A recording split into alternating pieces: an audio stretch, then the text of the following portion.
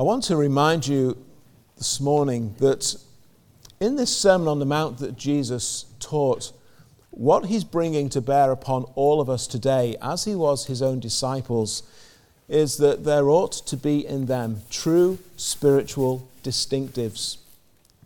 And these things mark them out from the others around them, and they do today for us in the society in which we live. They mark us out, even from others who would proclaim to be religious, but who have no real spiritual reality within them. There are to be true spiritual distinctives amongst the Lord's people. And so Jesus is teaching that a life which has been and is being transformed by the grace of God will be seen and evidenced through graces and behaviors very different to those portrayed by others. And in Jesus' day, of course, he refers constantly to the religious elite within Jewish society, the scribes and the Pharisees. And so it was in verse 20 of chapter 5 that Jesus says, "I tell you that unless your righteousness surpasses that of the Pharisees and the teachers of the law, you will certainly not enter the kingdom of heaven." And that's what this whole sermon is actually about. Well, what is this righteousness which does surpass that of the Pharisees and the teachers of the law? Well, the heart of the matter is revealed in the state of our heart.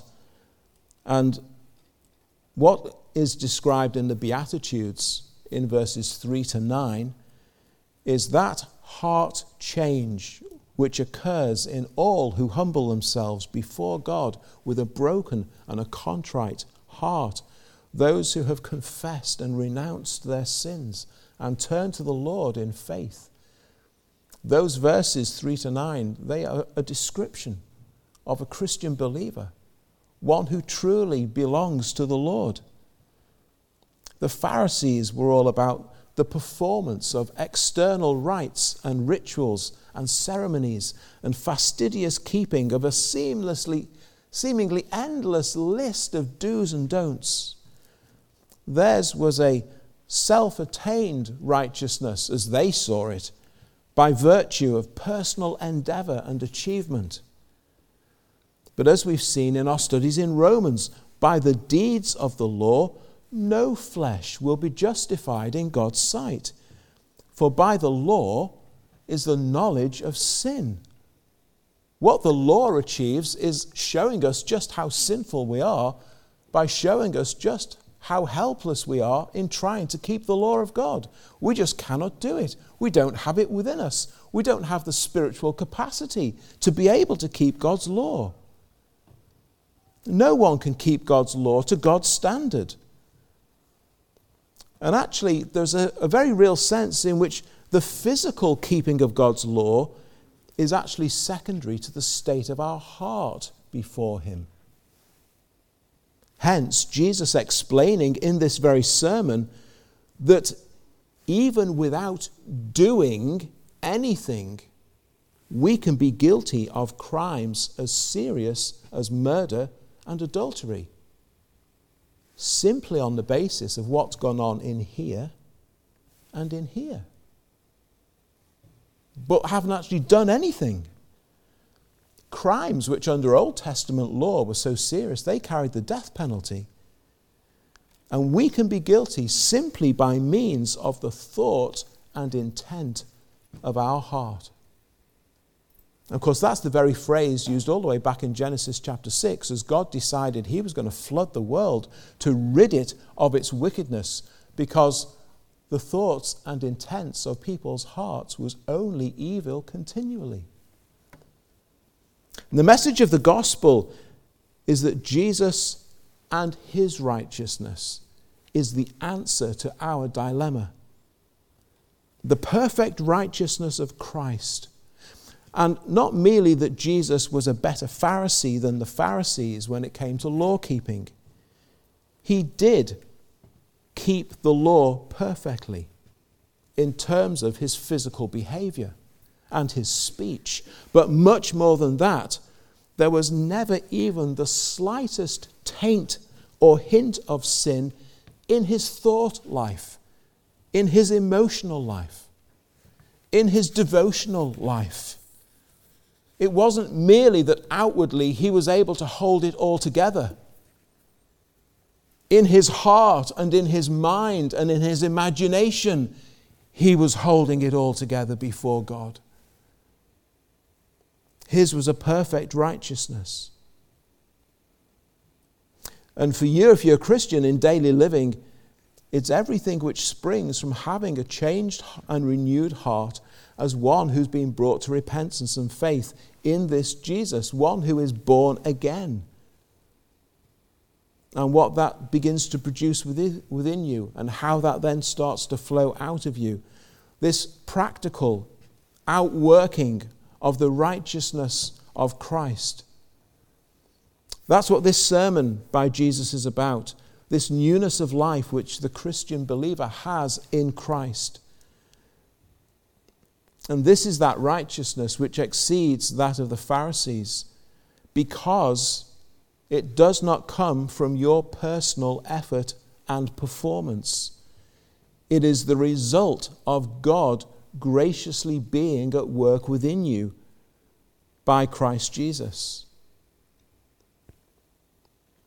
And this is not to be confused with that imputed righteousness in justification, which we've been thinking about in Romans, where God actually declares you as a Christian in Christ to be right before him. And that is a once-for-all done deal, which has no variation, it has no degree, it has no, well, I'm only 50% justified compared to you because you're at 75%. No, you're either justified or you're not. You're either in Christ or you're not. You're either a child of God or you're not. But in all who are in that place of being justified, of course, there is then this ongoing outworking of this grace of God within your life, which changes you. It has to. It must. And it's this life of the Christian, this new mind, this new heart, this new lifestyle of the Christian believer, which Jesus is talking about so much in this sermon. And what Jesus proceeds to do for us is bring out some examples and illustrations of how our lives ought to be different from the false religion of these salvation by works Pharisees and teachers of the law. And many of the issues which Jesus selects here would actually have been topics which the Pharisees were well known for in their outward boasting. In their supposed religious fervour, the Pharisees were noted for doing things in a very conspicuous way so that they were seen by people. The Pharisees loved their public reputation. They loved to be praised and revered and looked up to. Not much meekness on display in your typical Pharisee. They loved to flaunt their supposed good works. When Jesus told that little story of the Pharisee and the tax collector praying and picturing the Pharisee parading himself on the street corner, how I thank you that I'm not like the rest of these sinners, that wasn't a wicked caricature that Jesus was portraying. Many of the people would have been nodding their heads. Yes, that's the Pharisees, all right. And that's not how it is for those who truly belong to Christ. And have you noticed that as this sermon proceeds, there are specific categories that Jesus is highlighting as he teaches? In chapter 5, Jesus highlights what we might call relational distinctives between false and true saints of God. Perhaps just have chapter 5 to hand, and let's just glance our way through it just briefly for a moment. All the things that Jesus is talking about here are the things that affect us in our dealings with one another. From verses 21 to 26, anger and harboring grudges.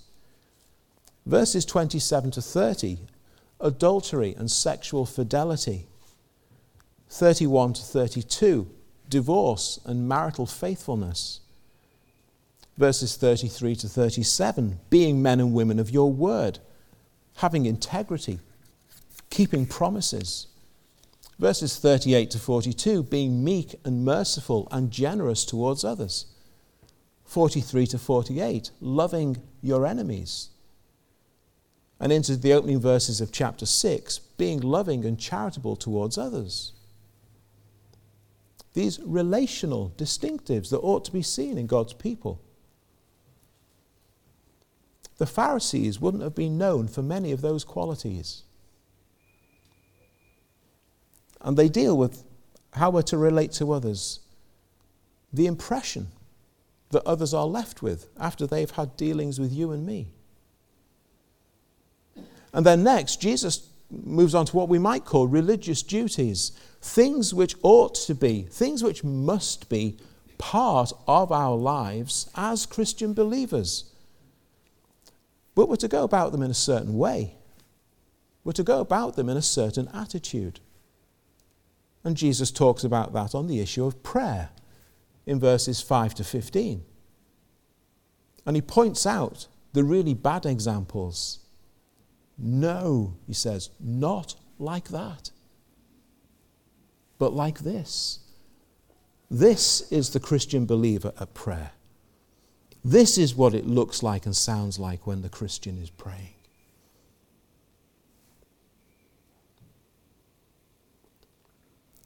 For the Pharisees, even prayer had become a public performance to impress anyone who might care to watch and listen. And these perhaps were amongst the worst of the Pharisees' sinful traits, because that which was meant to be about having earnest, heartfelt dealings with the living God had merely become a show to impress an audience. In future weeks, we'll see how Jesus begins to address the inner person, the real you. So there are three distinct categories being tackled by Jesus here.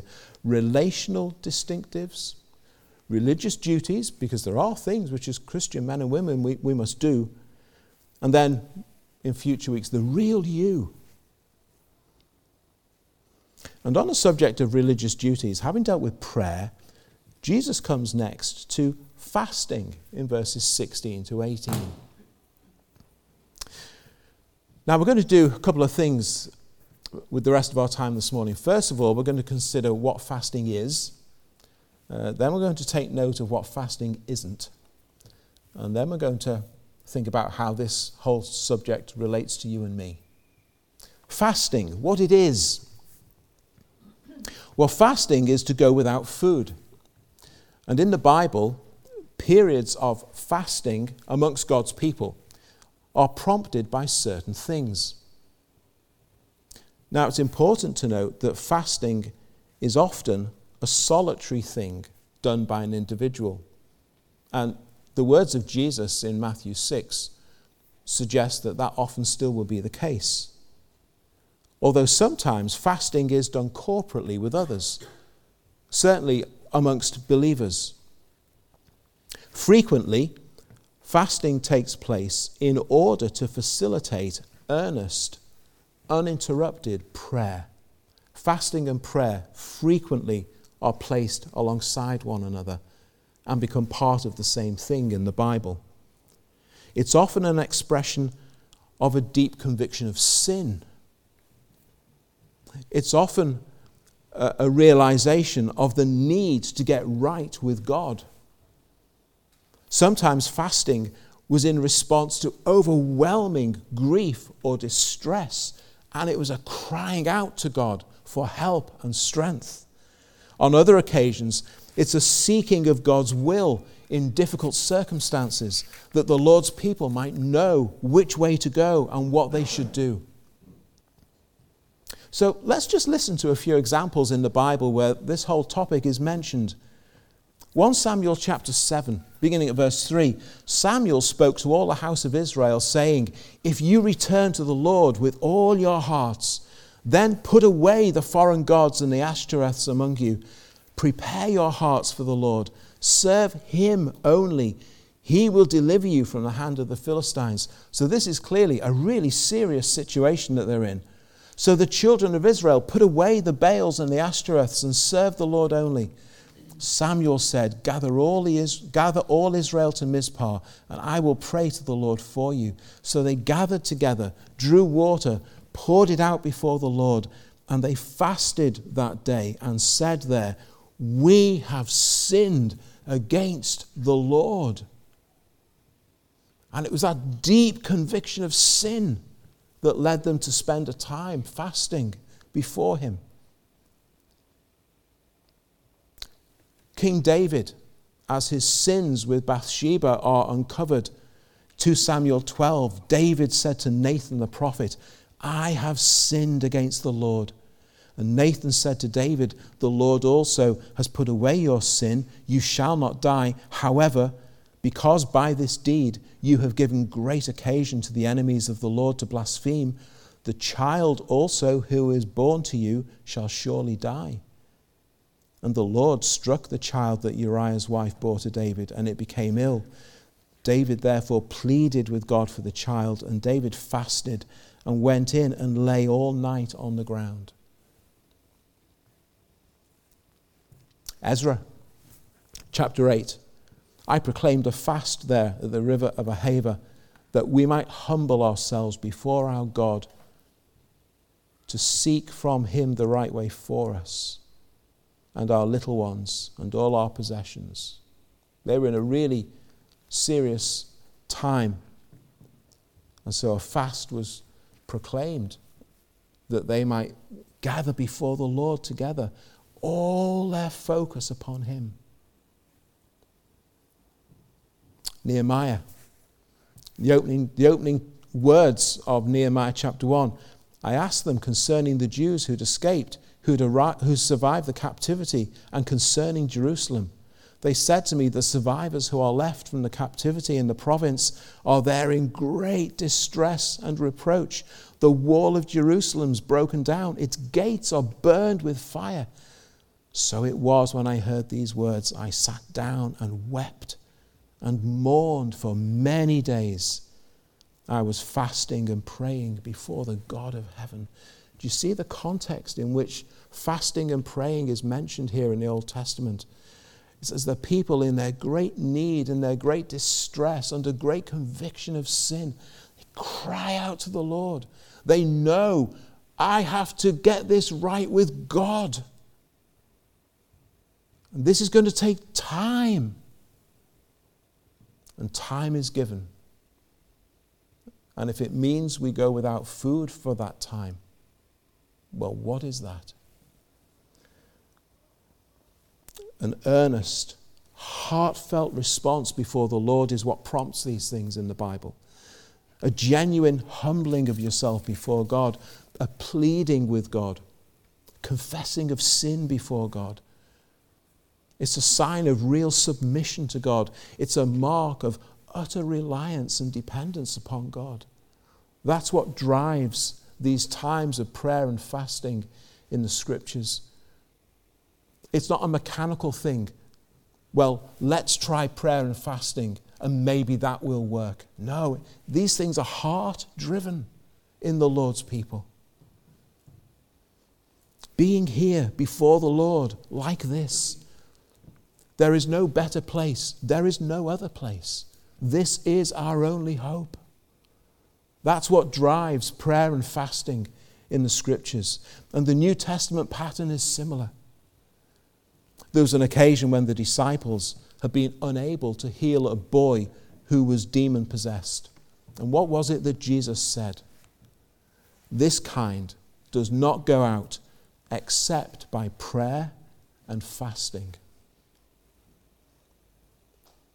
Jesus himself was not a stranger to fasting, as he did business with his heavenly Father. in the place of prayer.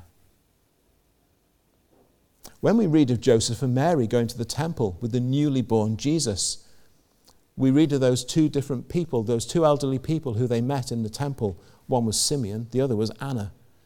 And it says of Anna, in her old age, served God with fastings and prayers night and day.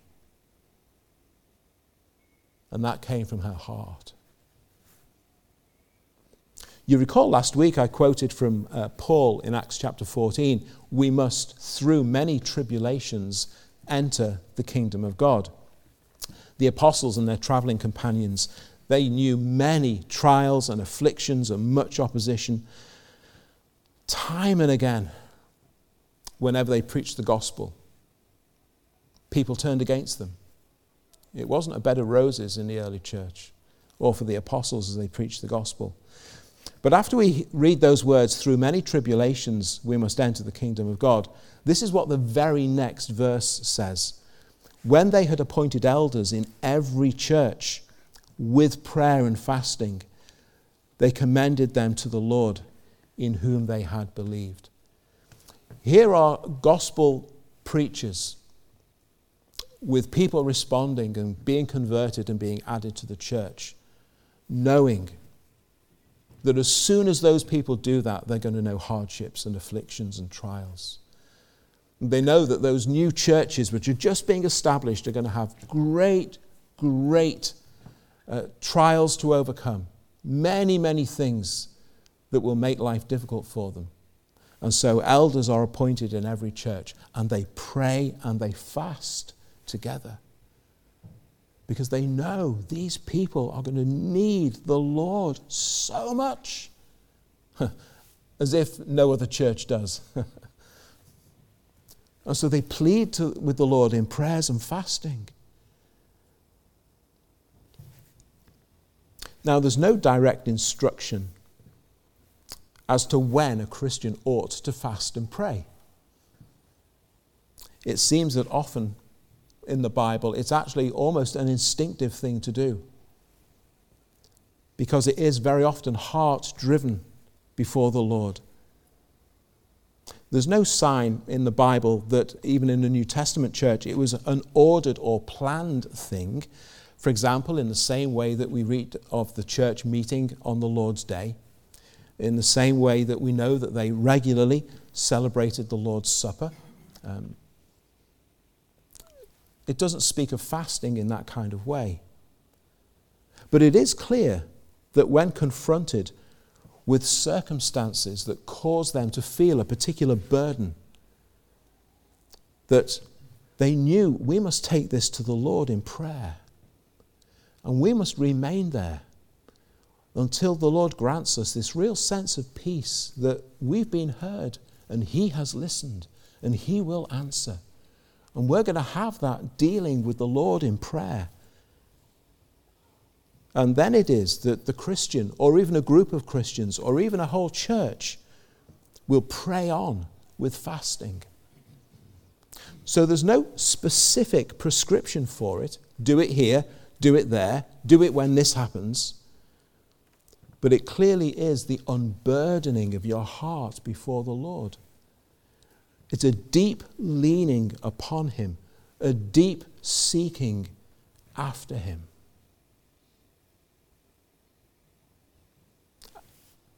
And even at this point in my own preparation, the thoughts are running through my own mind.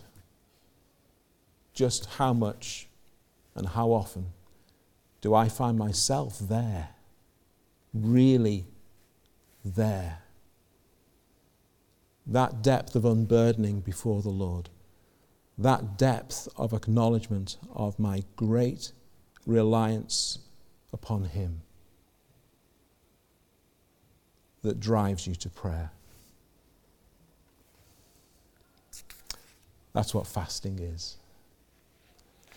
And what it isn't, secondly, what it isn't. In contrast to that, all the Pharisees had established for themselves was a tradition of fasting. They would do it religiously twice every week. believing that this form of self-denial somehow impresses God and commends them to him as super spiritual people.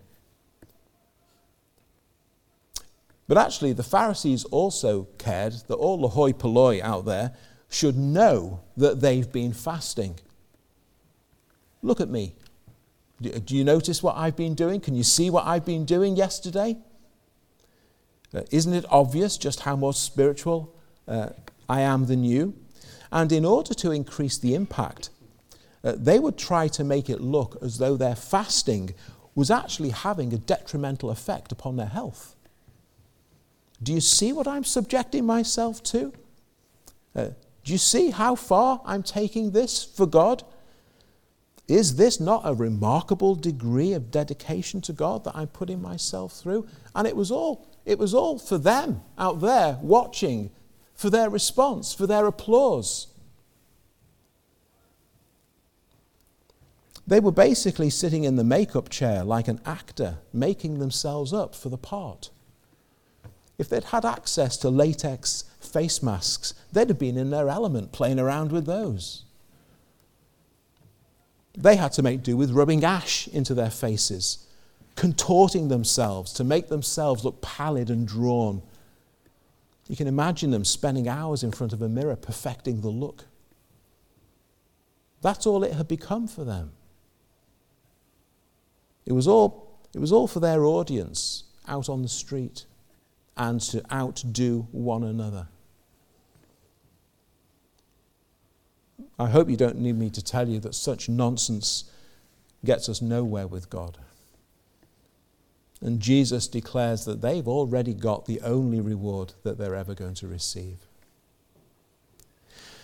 The issue with the Pharisees and their attitude toward fasting is not dissimilar to those in the Old Testament who went through all the rituals of law-keeping in the tabernacle or the temple, but their own hearts were just as far away from the Lord.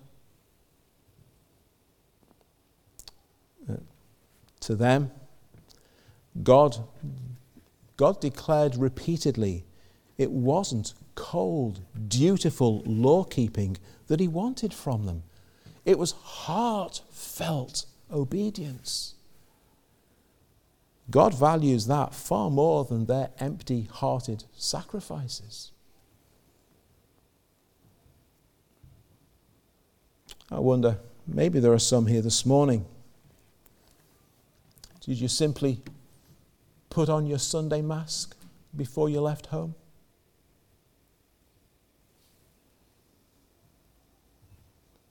What's needed is a real, saving relationship with God through the Lord Jesus Christ, which drives you to him.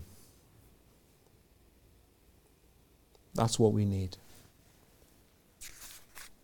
That's what we must pray for one another. So what about fasting for you and me? Well, there's no direct commandment to fast. Going by the number of times fasting is mentioned in the New Testament, whilst it was something very familiar to Christians in those days, it doesn't seem to have been something that was done in a routine way, or what we might call regularly. For example, in the much quoted verse 42 of Acts chapter 2, where we get this little summary of what it meant to be a Christian in the early church, what does it say there? Well, they continued steadfastly in the apostles' doctrine and fellowship, and in the breaking of bread, and in prayers. Now, it doesn't mention fasting. Now, it may well be that as part of their praying they did fast, but it's not mentioned specifically so that our attention is drawn to it. It makes no mention of fasting such that fasting was also something that must be done as routinely as all of these other things. Nevertheless, references to fasting are not scarce in the New Testament either. It seems to me that those believers were more likely to turn to times of fasting and prayer than many believers today would do so. I wonder, might it be true generally across the board today within the Christian church, the thought of spending more than an hour in prayer would be greeted by Christians today as something inconceivable, extreme, even ridiculous. Spend more than an hour praying? How or why would I want to do that? What on earth would I pray for that length of time?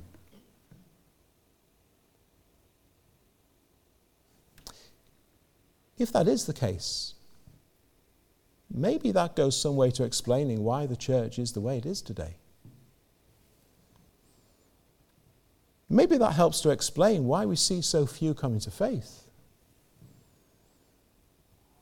Perhaps the church in general, and maybe even this church, we've lost a proper biblical notion of the place and need of prayer,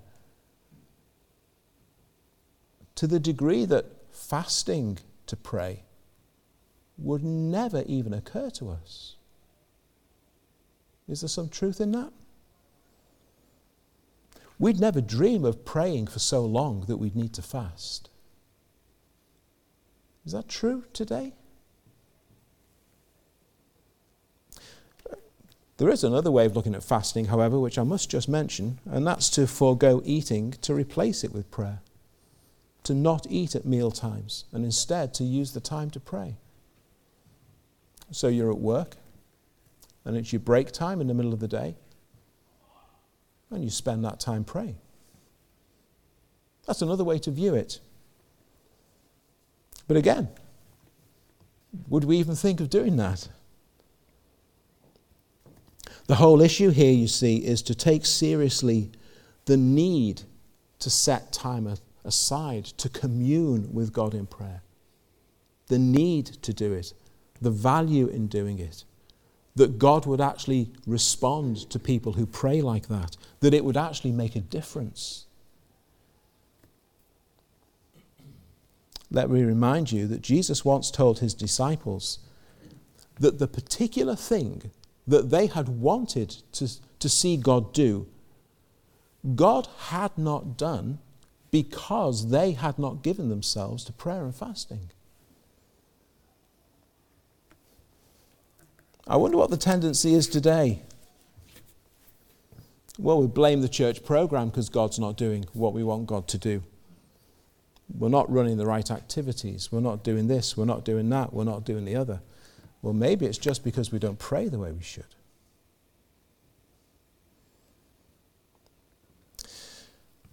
And in closing, Jesus impresses upon his hearers that this, for the most part, well, actually, it's a very personal and intimate thing between you and the Lord. He talks about fasting in similar vein to the way he talks about praying. He talks about it being in the secret place between you and God. That's not to say it can't be 2 or 3 gathered together. That's not to say it can't be the church together. But it seems that on the whole, it's a very intimate thing between you and your God and Savior.